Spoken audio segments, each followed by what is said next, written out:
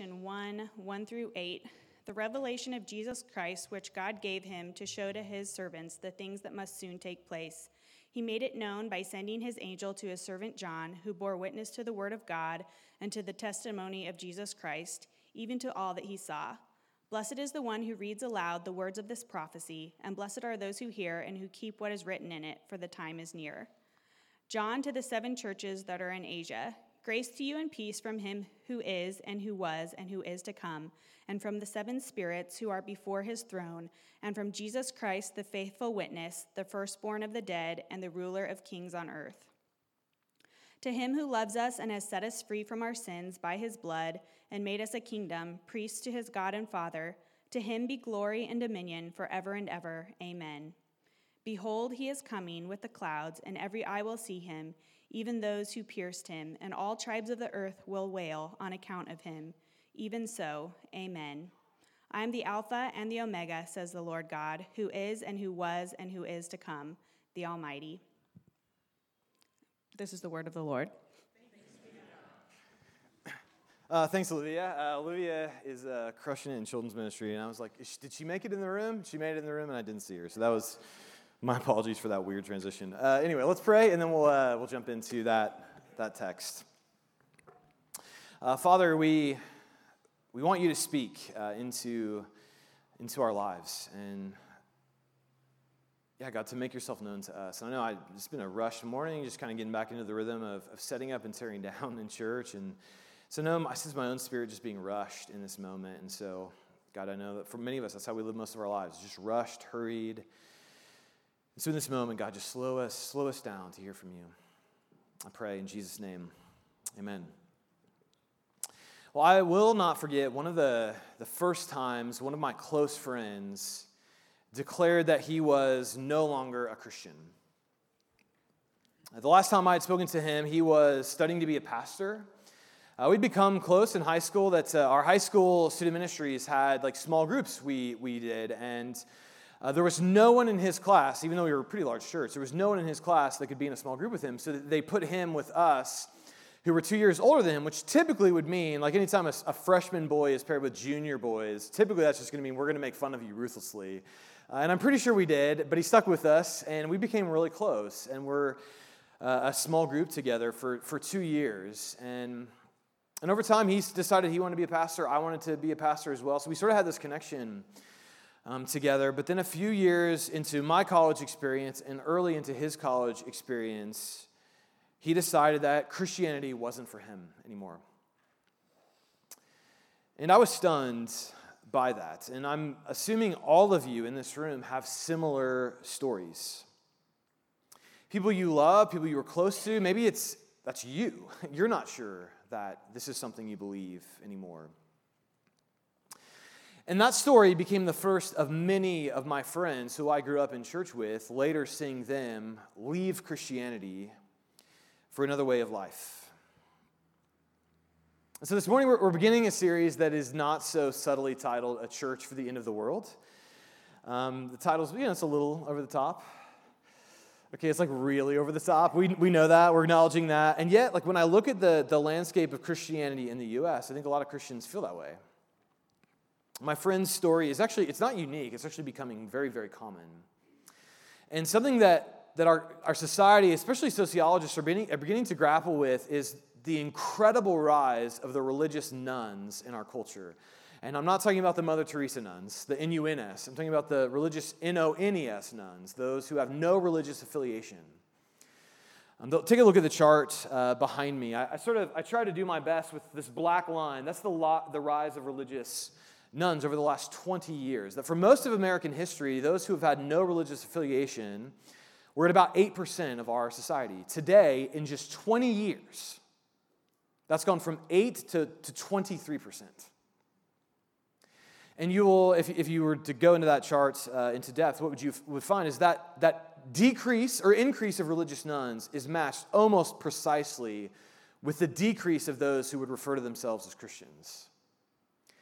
15% of our society in the last 20 years has moved from associating themselves with the way of Jesus to having no religious affiliation. And so what's happening? What does all this mean? And most important, what kind of church is required in a moment like this? Is the church going to just continuously decline and more religious nuns increase in our society? How do I raise my kids in a society like this? So about a year ago, I was tasked with creating a sermon series around the entire book of Revelation, and I got through the first 3 chapters, and I just couldn't go past them. That I was struck as if Jesus in these 3 chapters is speaking directly to the church in our moment, in our day. And so we're not ready to do a full series on Revelation as a church. So let's be honest, what church is ready to do a full series on the book of Revelation? And so we're just going to start with 3 chapters. We're going to do our next 9 weeks together are on 3 chapters of Revelation. And what I want to do this morning is I have a 2-point sermon that's every bit as long as a 3-point sermon. Probably longer, if I'm honest with you. And here's point 1. I just want to unpack how I understand what's happening. And then point 2 is just the first 8 verses of Revelation 1. What I think Jesus is saying in this moment to us. So point 1, our problem, I think the problem we're encountering, our problem is progress. 500 years ago or so, a Catholic priest in Italy, whose name I will not even try to pronounce for you because it will just make me look ridiculous. But he was sort of a book nerd, and he was always on the lookout for books, and he found a book that had once deeply shaped Greco-Roman society, but had been long forgotten. And this priest himself was beginning to lose his own faith in God and Christianity, and so this book became sort of central to him. And the book he found, it was a book by a man named Lucretius called On the Nature of Things. And Stephen Greenblatt, an author who wrote a book called The Swerve that won the Pulitzer Prize in 2012, he argues that the discovery of this book altered the course of history of the West. Because so you don't need to know this book, you don't need to study this book, but this book, On the Nature of Things, basically had 2 core arguments. Argument 1, is there a God or are there gods? Probably not. It's argument 1. There's probably not gods. There's probably not supernatural beings anywhere. So therefore, his second argument was, build your life around pleasure. Pleasurable experiences. There probably aren't any gods, so don't worry about that. Instead, design and build your life around happiness and pleasure. And Greenblatt said this idea that life is about your own personal pursuit of pleasure and happiness began to take root in the West and essentially fueled the Renaissance, which caused people to then begin looking at Christianity as a hindrance to human progress and pleasure. The church stood in the way of human beings discovering what would make them happy, discovering a truly good society. Human progress has to begin to get rid of religion to reach its full potential. So human progress, potential, that could deliver happiness, but Christianity is only going to be in the way of that. And even though when the priest made this discovery in this moment, he was vastly outnumbered, today, the reverse is true. And if you're in Christianity, you are in the minority. Because today we have enormous confidence in ourselves and human progress. And to some extent we should. Technological progresses that we get to experience and taste every day of our life have led to amazing developments. We can access anything, anywhere, at any time with the device in our pockets. It's accessible to almost every human being. It's affordable. We're filled with confidence that we can make a better future for ourselves, that we are not limited in any meaningful way, that we can create a society that can lead to the happiness of all people, a utopian kingdom, if human progress can just let it have its way. This can all be summed up by the phrase you probably hear a lot, and we'll hear certainly a lot in the coming election year, the right side of history. You want to be on the right side of history.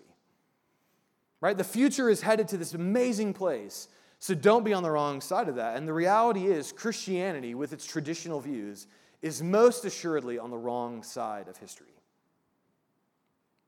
And so this narrative, this secular progressive narrative, has salvation on offer to us just like Christianity. And it has sin that it diagnoses in us, just like Christianity. And Dad McAdams, in his book, The Redemptive Self, he says that like Christianity, this secular narrative of human progress tells us both what's wrong with the world and what can be made right in us. And here's what he says, the way it sort of inverts the way Christianity views salvation. That first, what is wrong with this world now is not sin so much as sin is now defined as anything that makes me unhappy. What's wrong with this world is anything that gets in the way of my human happiness, pleasure, joy, which means, therefore, pain is to be avoided at all costs. So we avoid commitments, especially externally given commitments, especially a God who might make demands of our lives that we would never make of ourselves. We either avoid commitments altogether, or we have no problem sending a text message to someone backing out of a commitment we've made to them. And this is one reason why religion is breaking down today. Religion, if it is anything, Christianity, if it is anything, is an external commitment to a God telling you exactly how to live, what to believe, what to practice. And that will certainly introduce unhappiness into your life. And if that's the one thing wrong with the world is unhappiness, then we have a big problem with God. So McAdams says that sin is now anything that makes you unhappy. Avoid anything that makes you unhappy. And salvation, therefore, is pleasure, is happiness. It's about discovering your inner self and expressing it to the world. Salvation is about you and your own happiness and your own experiences in life. And so in this reality, Pastor Mark Sayers, he says this. He says, holiness is now fleeing from commitment. In this new scheme of salvation, holiness is now fleeing from commitments to your family, to your history, to your community. It's fleeing restrictions on autonomy, right? I get to do what I want, and no one will tell me anything else. And it is fleeing from externally given identities. I will decide for myself who I am. No one else. And that's the water we now swim in, is this scheme of salvation. Sin is unhappiness, and salvation is pleasure.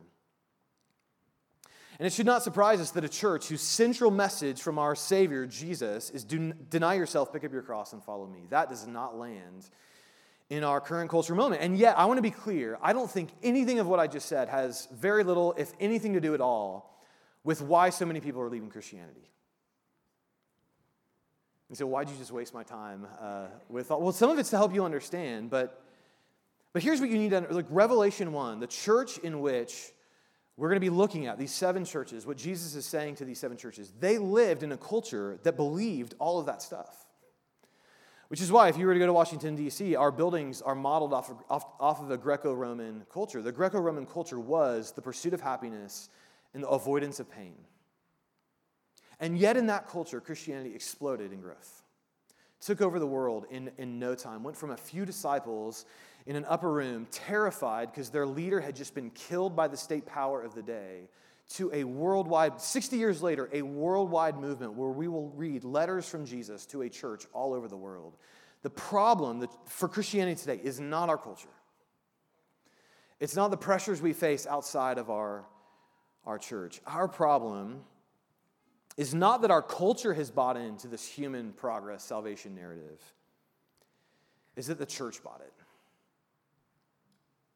We bought this progressive salvation narrative and we traded the gospel in for it. In 2 ways. First, some churches just abandoned orthodox theology because of the pressures put on it. If there was a difficult doctrine that pushed against progress, the church just abandoned it. Right? The resurrection, the doctrine of hell, the idea of marriage between a male and a female, the idea of gender, of men and women being different in a unique and beautiful way. Some churches just jumped full in with the stream that salvation is your own happiness, and therefore anything in the Bible that might restrict that, we'll just not read it. We'll just not listen to it. We'll cut it out. And so if anything scriptural challenged the progressive narrative or ethos of our day, the scripture lost. And churches began to assume that we had progressed beyond Jesus and his words and his teaching and his life. And we left him behind to embrace a new future. And The result of that is most of those churches are what has hemorrhaged most of the Christians in the last few years. And I always think on my drive to Trader Joe's, anytime I make that holy pilgrimage from my house to the Trader Joe's in Missouri, I drive by 3 empty church buildings, all part of denominations who decided Jesus or a progressive narrative culture, we choose this. And those churches are gone. And here's the thing, and because listen, all of you have the same pressure today, and I'm very aware of it. And I would say this move to trust a culture that would say human progress is salvation, we can lead to our own happiness, that's never made sense to me. Because even though as a society, we've made enormous technological advances, that's in question, right? The medical technologies today available to us are deeply meaningful to my own family and story. You think of what smartphones enable us to do, the many things we can do with them, smart TVs, self-driving cars. We even made enormous technological progress, but have we made progress in virtue? Are we like a healthier, more mature, emotionally, relationally, socially progressed culture? Edwin Friedman, a psychologist, he wasn't a Christian, he was a Jewish man. He wrote one of the most well-known books on leadership, which was called Failure of Nerve. I'll talk more about it next week. But his basic argument in that book, which he wrote in 1997, before this mass exodus from religion, he made the case that while the West is progressing technologically, we're wealthier than we've ever been, we have incredible advances, he saying, as a psychologist, our culture is regressing in social and emotional health. And the things he was pointing to 20 years ago, sociologists are now trying to wrestle with. In that even though we are the richest, most technologically advanced culture ever, we are also the most anxious, lonely, and despairing culture on record. 39% of Americans say they're more anxious than they were a year ago, just a year ago. We have the best medical technology imaginable, but the life expectancy in the U.S. for the last couple of years is actually decreasing from deaths of despair. Either drug addiction and the hopelessness that comes from that, or suicides from within certain communities. Even though we're healthier and have more access to medical advances, we are dying earlier. But today, you can have $4 pour-over designer coffee, endless entertainment on your Netflix queue. Your smartphone can do just about anything you imagine, but we are lonelier, angrier, and more anxious than we've ever been. And this is why when someone looks at me and is like, Tim, get with the times, leave behind things Jesus has said, which don't mesh with our own culture in this day, the progress that human beings have produced. It's like, you want me to take my cues from this place? Get on Twitter for 2 minutes, and I'll take Jesus. I look at the political narratives and the conversation around that in our society. I will take Jesus and all his offense and all his direction. And listen, here's the thing. I'm guessing at this point, most of you in this room probably agree with all of this point. I don't need to linger here too much in terms of those churches that have embraced unorthodox theology and they died for it.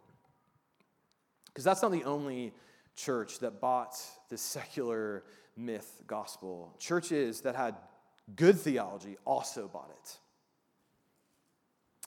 In 2005, Christian Smith, he released a landmark book he titled Soul Searching. It was essentially the most extensive work on religion done in history. And what it was they looked at thousands of teenagers across the U.S., which I would have been a teenager, it's exactly in my time of growing up. And what he did was he summarized what churches in the U.S. believe, especially evangelical churches, those with more conservative theology, what they believed and taught their kids. And here were 2 of the central findings of his book.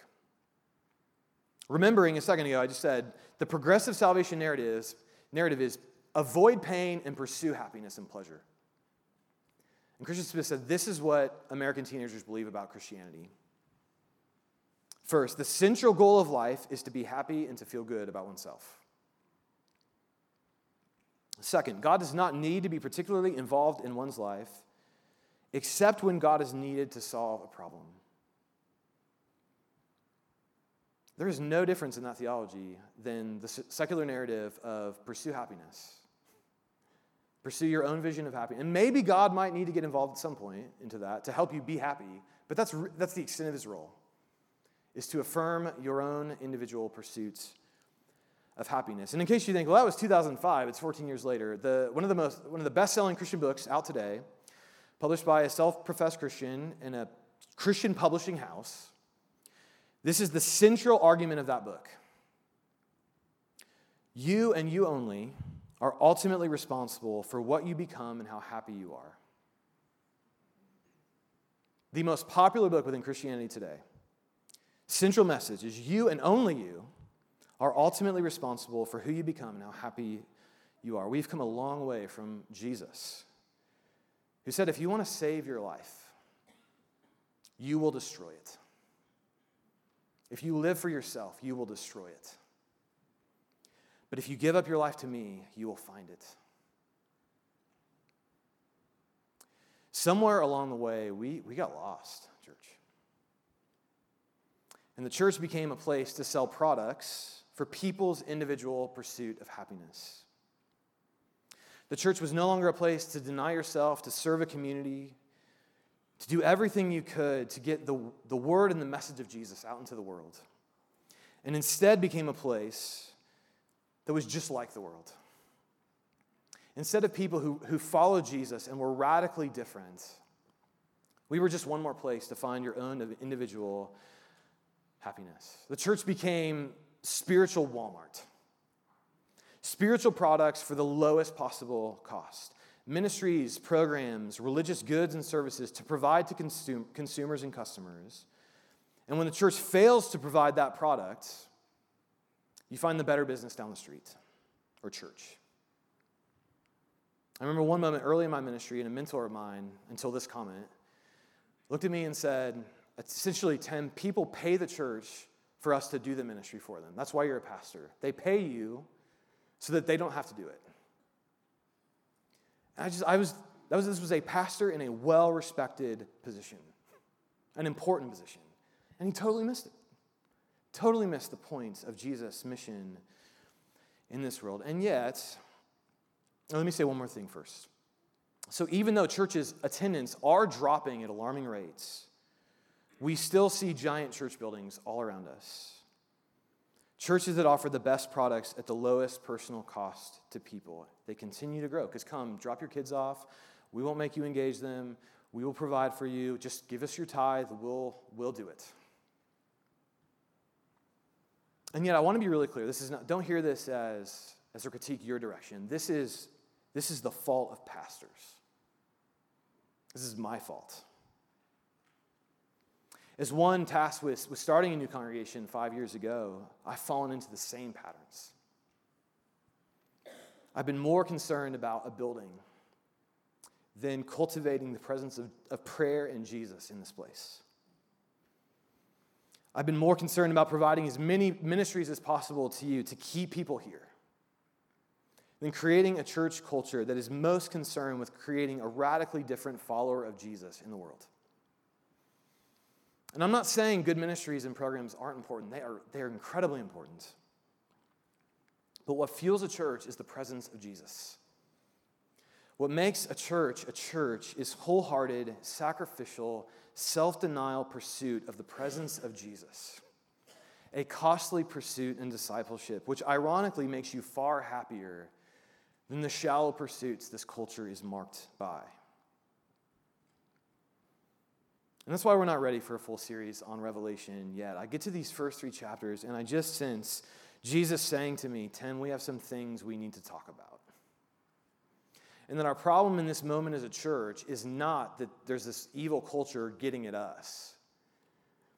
And so we've abandoned Jesus and his mission and what he wants a church to be a spiritual Walmart for this world. And my friend, we grew up in a church just like that had all the goods and services, all the programs, killer student ministry, awesome worship, best lighting and sound system in Indianapolis, I was told actually by our worship leader. We had it all. And as I think about my student ministry experience growing up, most of the kids I know are not Christians anymore. It didn't work. And so may we not repeat the errors. And I also want to I think it can be really easy to say, well, you're a 36-year-old just critiquing your elders. And to some extent that's true, but also I want you to hear there's some repentance here in my own heart, in my own life, in my own leadership, in my own ministry, and what it means to be a pastor, because at the heart of the matter is our problem is progress and confidence in ourselves, that we don't need the presence of Jesus because we can figure it out ourselves. And I've been as guilty of that as anyone. So if our problem is progress, our hope is his presence, is the presence of Jesus. And now, Revelation. And it's like, it's already strange, it's going to get stranger. But we're not going to get to most of the strangeness in this series, because this series we're going to stay on 3 chapters, which is just Jesus speaking to 7 churches that have been planted and started around Asia that are in very different places and yet feel all of the same cultural pressures we do. The Revelation was probably written around 95 AD, and the early church was facing enormous pressures to abandon their core Christian beliefs. We'll talk about that. Pressure to get with the times, stop being so regressive. We'll talk about that. Some churches were facing certain death from members of their congregation from persecution. We'll talk about that. And some churches were just living life on autopilot, and they had become so self-confident, Jesus was literally on the outside, knocking at the door, asking, "Can I come back into my church?" This is a lot going on in this moment. The church had exploded in growth in 60 years. It was continuing to grow even during this time. But you sense there's this moment of what happens next. And Jesus comes in one last time in Revelation to say, "This is my last word before I come back for good. And I'm going to lay out to you the things to come, but I'm going to speak to my church one last time before I come back so that you have all the resources you need to go and be my witnesses to the end of the earth." So Jesus speaks up shows up and he speaks to John. And John, who had been exiled to prison, the island of Patmos. So the Roman society again thinking, we'll just put this guy on an island by himself. He can't do any trouble there. And Jesus is like, I actually can get to that island and I can give him a vision and he can write a letter and I can get to the whole world, the church. And that's what happens. And so Jesus shows up. He speaks to John in order to speak to his church, which is how the book starts. So as confusing as Revelation is, just part of why it's important to understand the first 8 verses is they set the tone for the whole thing. All right, so what is this book about? Well, this is what this book is about. It's the revelation of Jesus Christ. It's the revealing of Jesus, which God gave him to show his servants, the church, the things that must soon take place. This is the revelation of Jesus.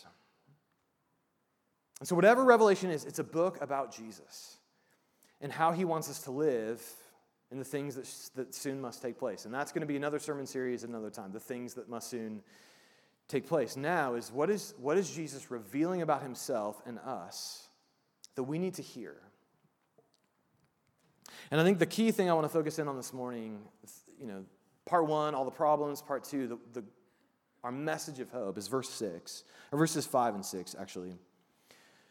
It says, "To him who loves us and has freed us from our sins by his blood and made us a kingdom, priests to his God and Father, to him be glory and dominion forever and ever."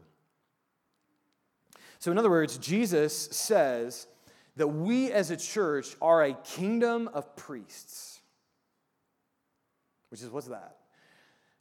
Well, priests, they represent and inhabit and live in the presence of God so that they can offer it to others.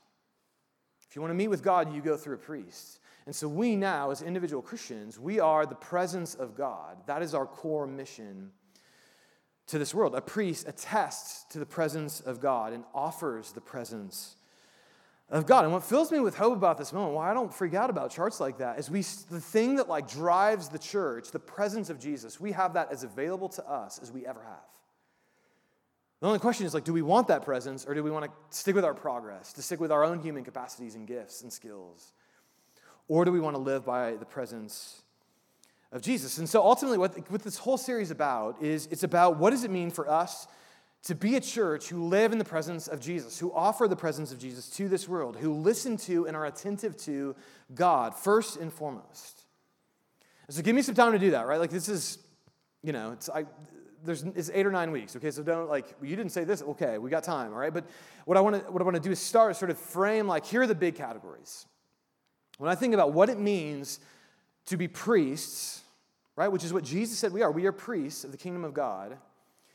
What that means for us and our role in this time as a church, I want to unpack that in a few ways from Revelation 1. And the first and most important thing a priest does is they listen to God. Listen to him. And it's why, like the central verse of this intro, in terms of what we are to do as Christians, is verse 3, where we're told, "Blessed is the one who reads aloud the words of this prophecy, and blessed are those who hear, who keep what is written in it, for the time is near." That the truly happy or blessed life is the life that is attentive to the words of God, to Scripture, to what God has revealed about himself in this world. And so the most important role we have as priests is to listen to God, and the best way to listen to God is what he said about himself in his Scriptures, especially the ones you disagree with. Wrestle with them. Approach them with a listening spirit, because the presence of Jesus are in those Scriptures. And so, if you haven't signed up for our Open Here emails, if you don't have a daily reading of Scripture, you can't be a priest if you're not listening to God. You can't be the presence of God to this world if you're not hearing who he is and what he's done. So sign up for Open Here. We have an email distribution where we email out daily Bible readings, or find your own. If you're a new Christian, you're like, I don't know that I want to read Revelation right now. That seems a little weird. Read the Gospel of John, same author who lived and walked and went through life with Jesus. So you have to engage the Scriptures in order to hear and respond to him. But the other way you listen to his voice is you come here in this community every week. Not because I have some unique insight as preacher, but because we just believe I hope you picked up, a lot of the songs we sung were Scripture. We sung Scripture. We read a confession and assurance. We have God's word preached over us. We gather in community where we submit to an external authority in community that has some bearing on the way in which we live our lives. And it's not just that people are abandoning religious tradition altogether. It's that today a regular attender of church probably only goes 20 or 25 times a year. And that's what it's like. If you're going to combat this narrative in life that life is about your personal happiness, which is the narrative you hear every day of your life, if you're not going to be in weekly church gathering worship, you have no chance of being more shaped by the way of Jesus than the way of the world.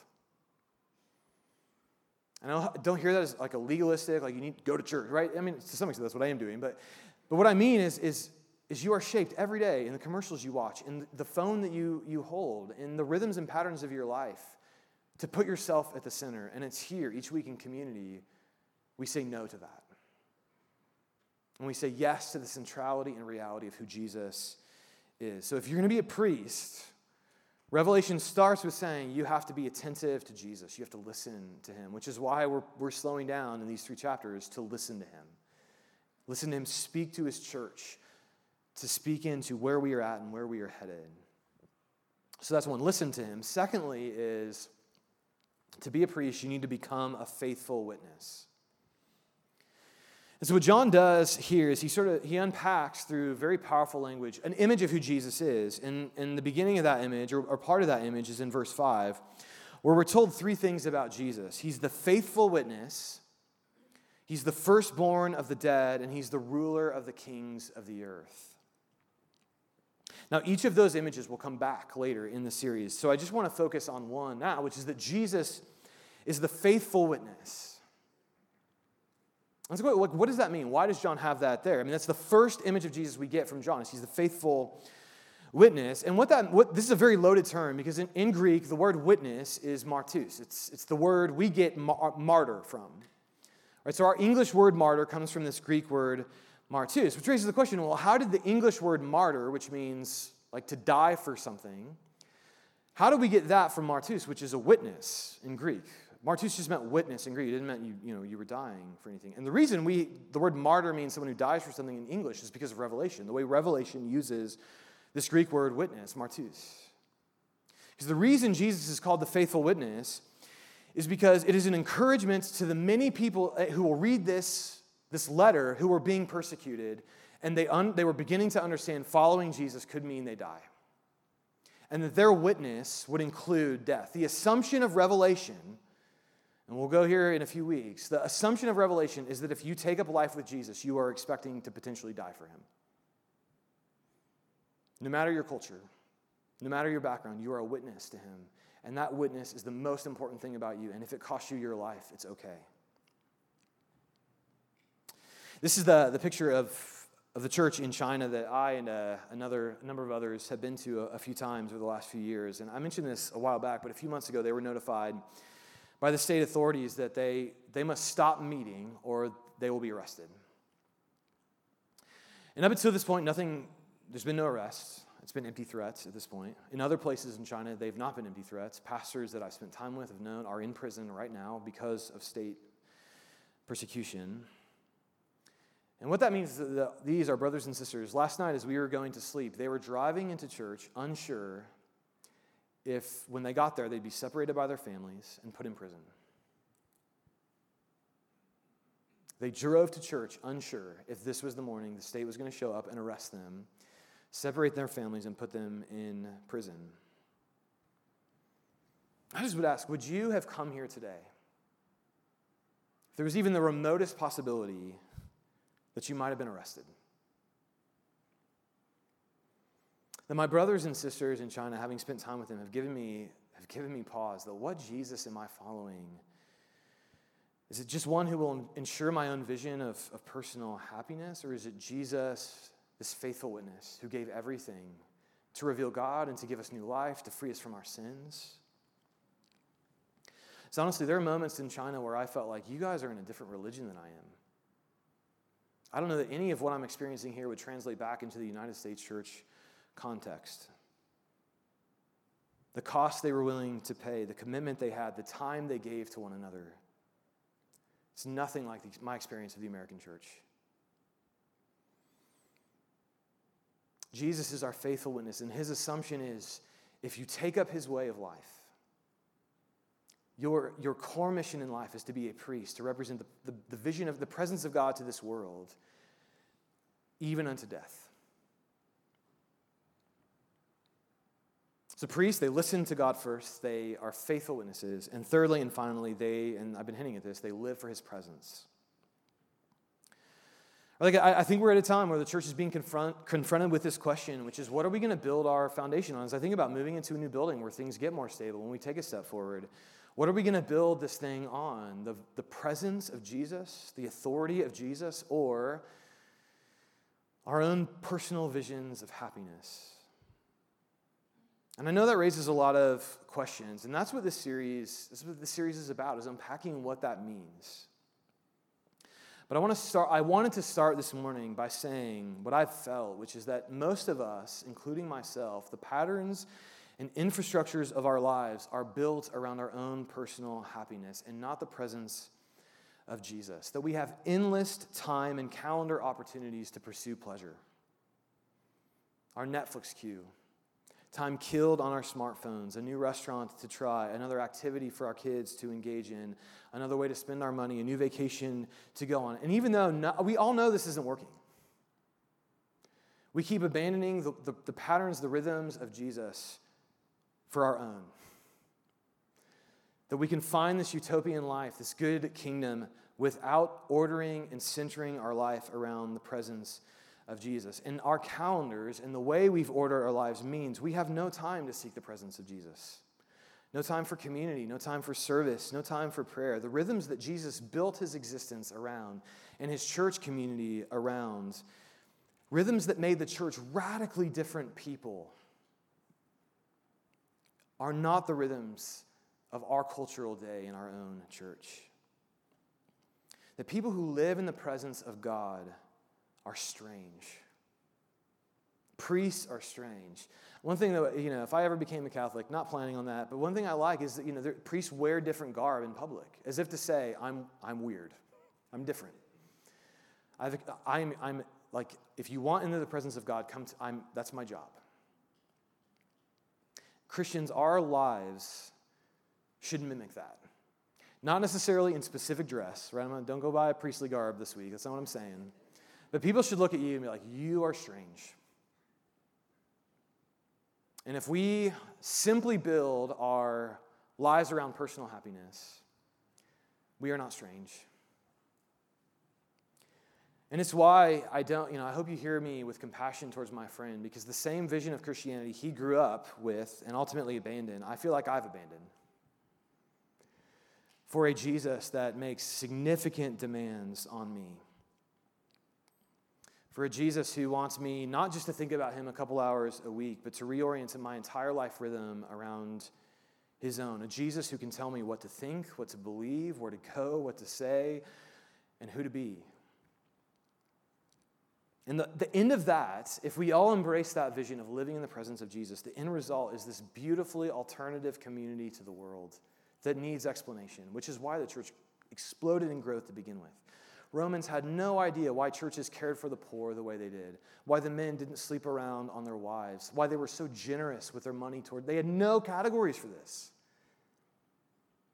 And I don't think the world looks at evangelical Christianity today. Those of us who hold on to the Bible and want to follow the way of Jesus, look at us and see us as any meaningfully different than the rest of the world. And it's because we bought a narrative that's not true. And we traded the gospel in for it. And so may we take it back. Live in the presence of Jesus and be these radically different people. People like Susanna Wesley. She's a woman who lives her life in the presence of God, even though life dealt her enormously harsh blows. She had 19 children. 9 of them died in infancy. Her house was burned to the ground twice because her husband was a pastor, and that apparently when you were mad at the pastor, that's what you did then. Don't get any ideas.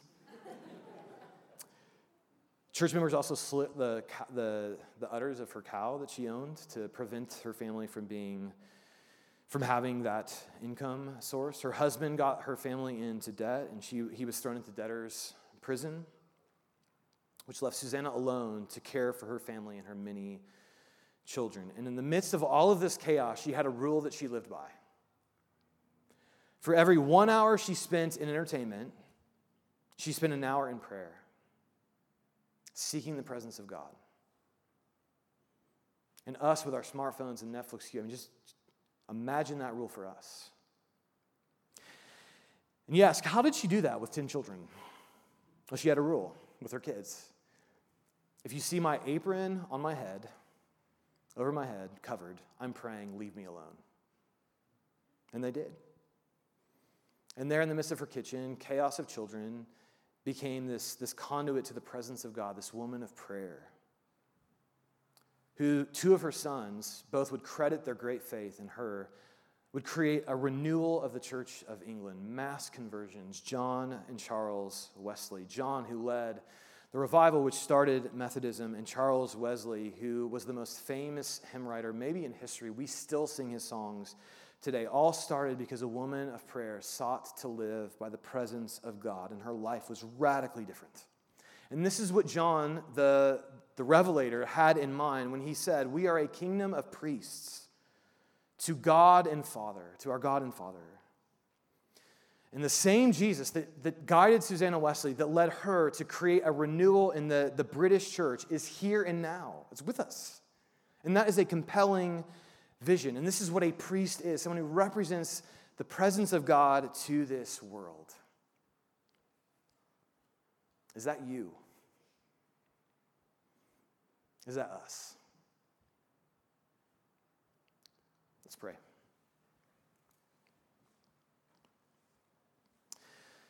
Father, I think the place to start for me is to seek forgiveness of the ways I've ignored your presence and tried to do it myself.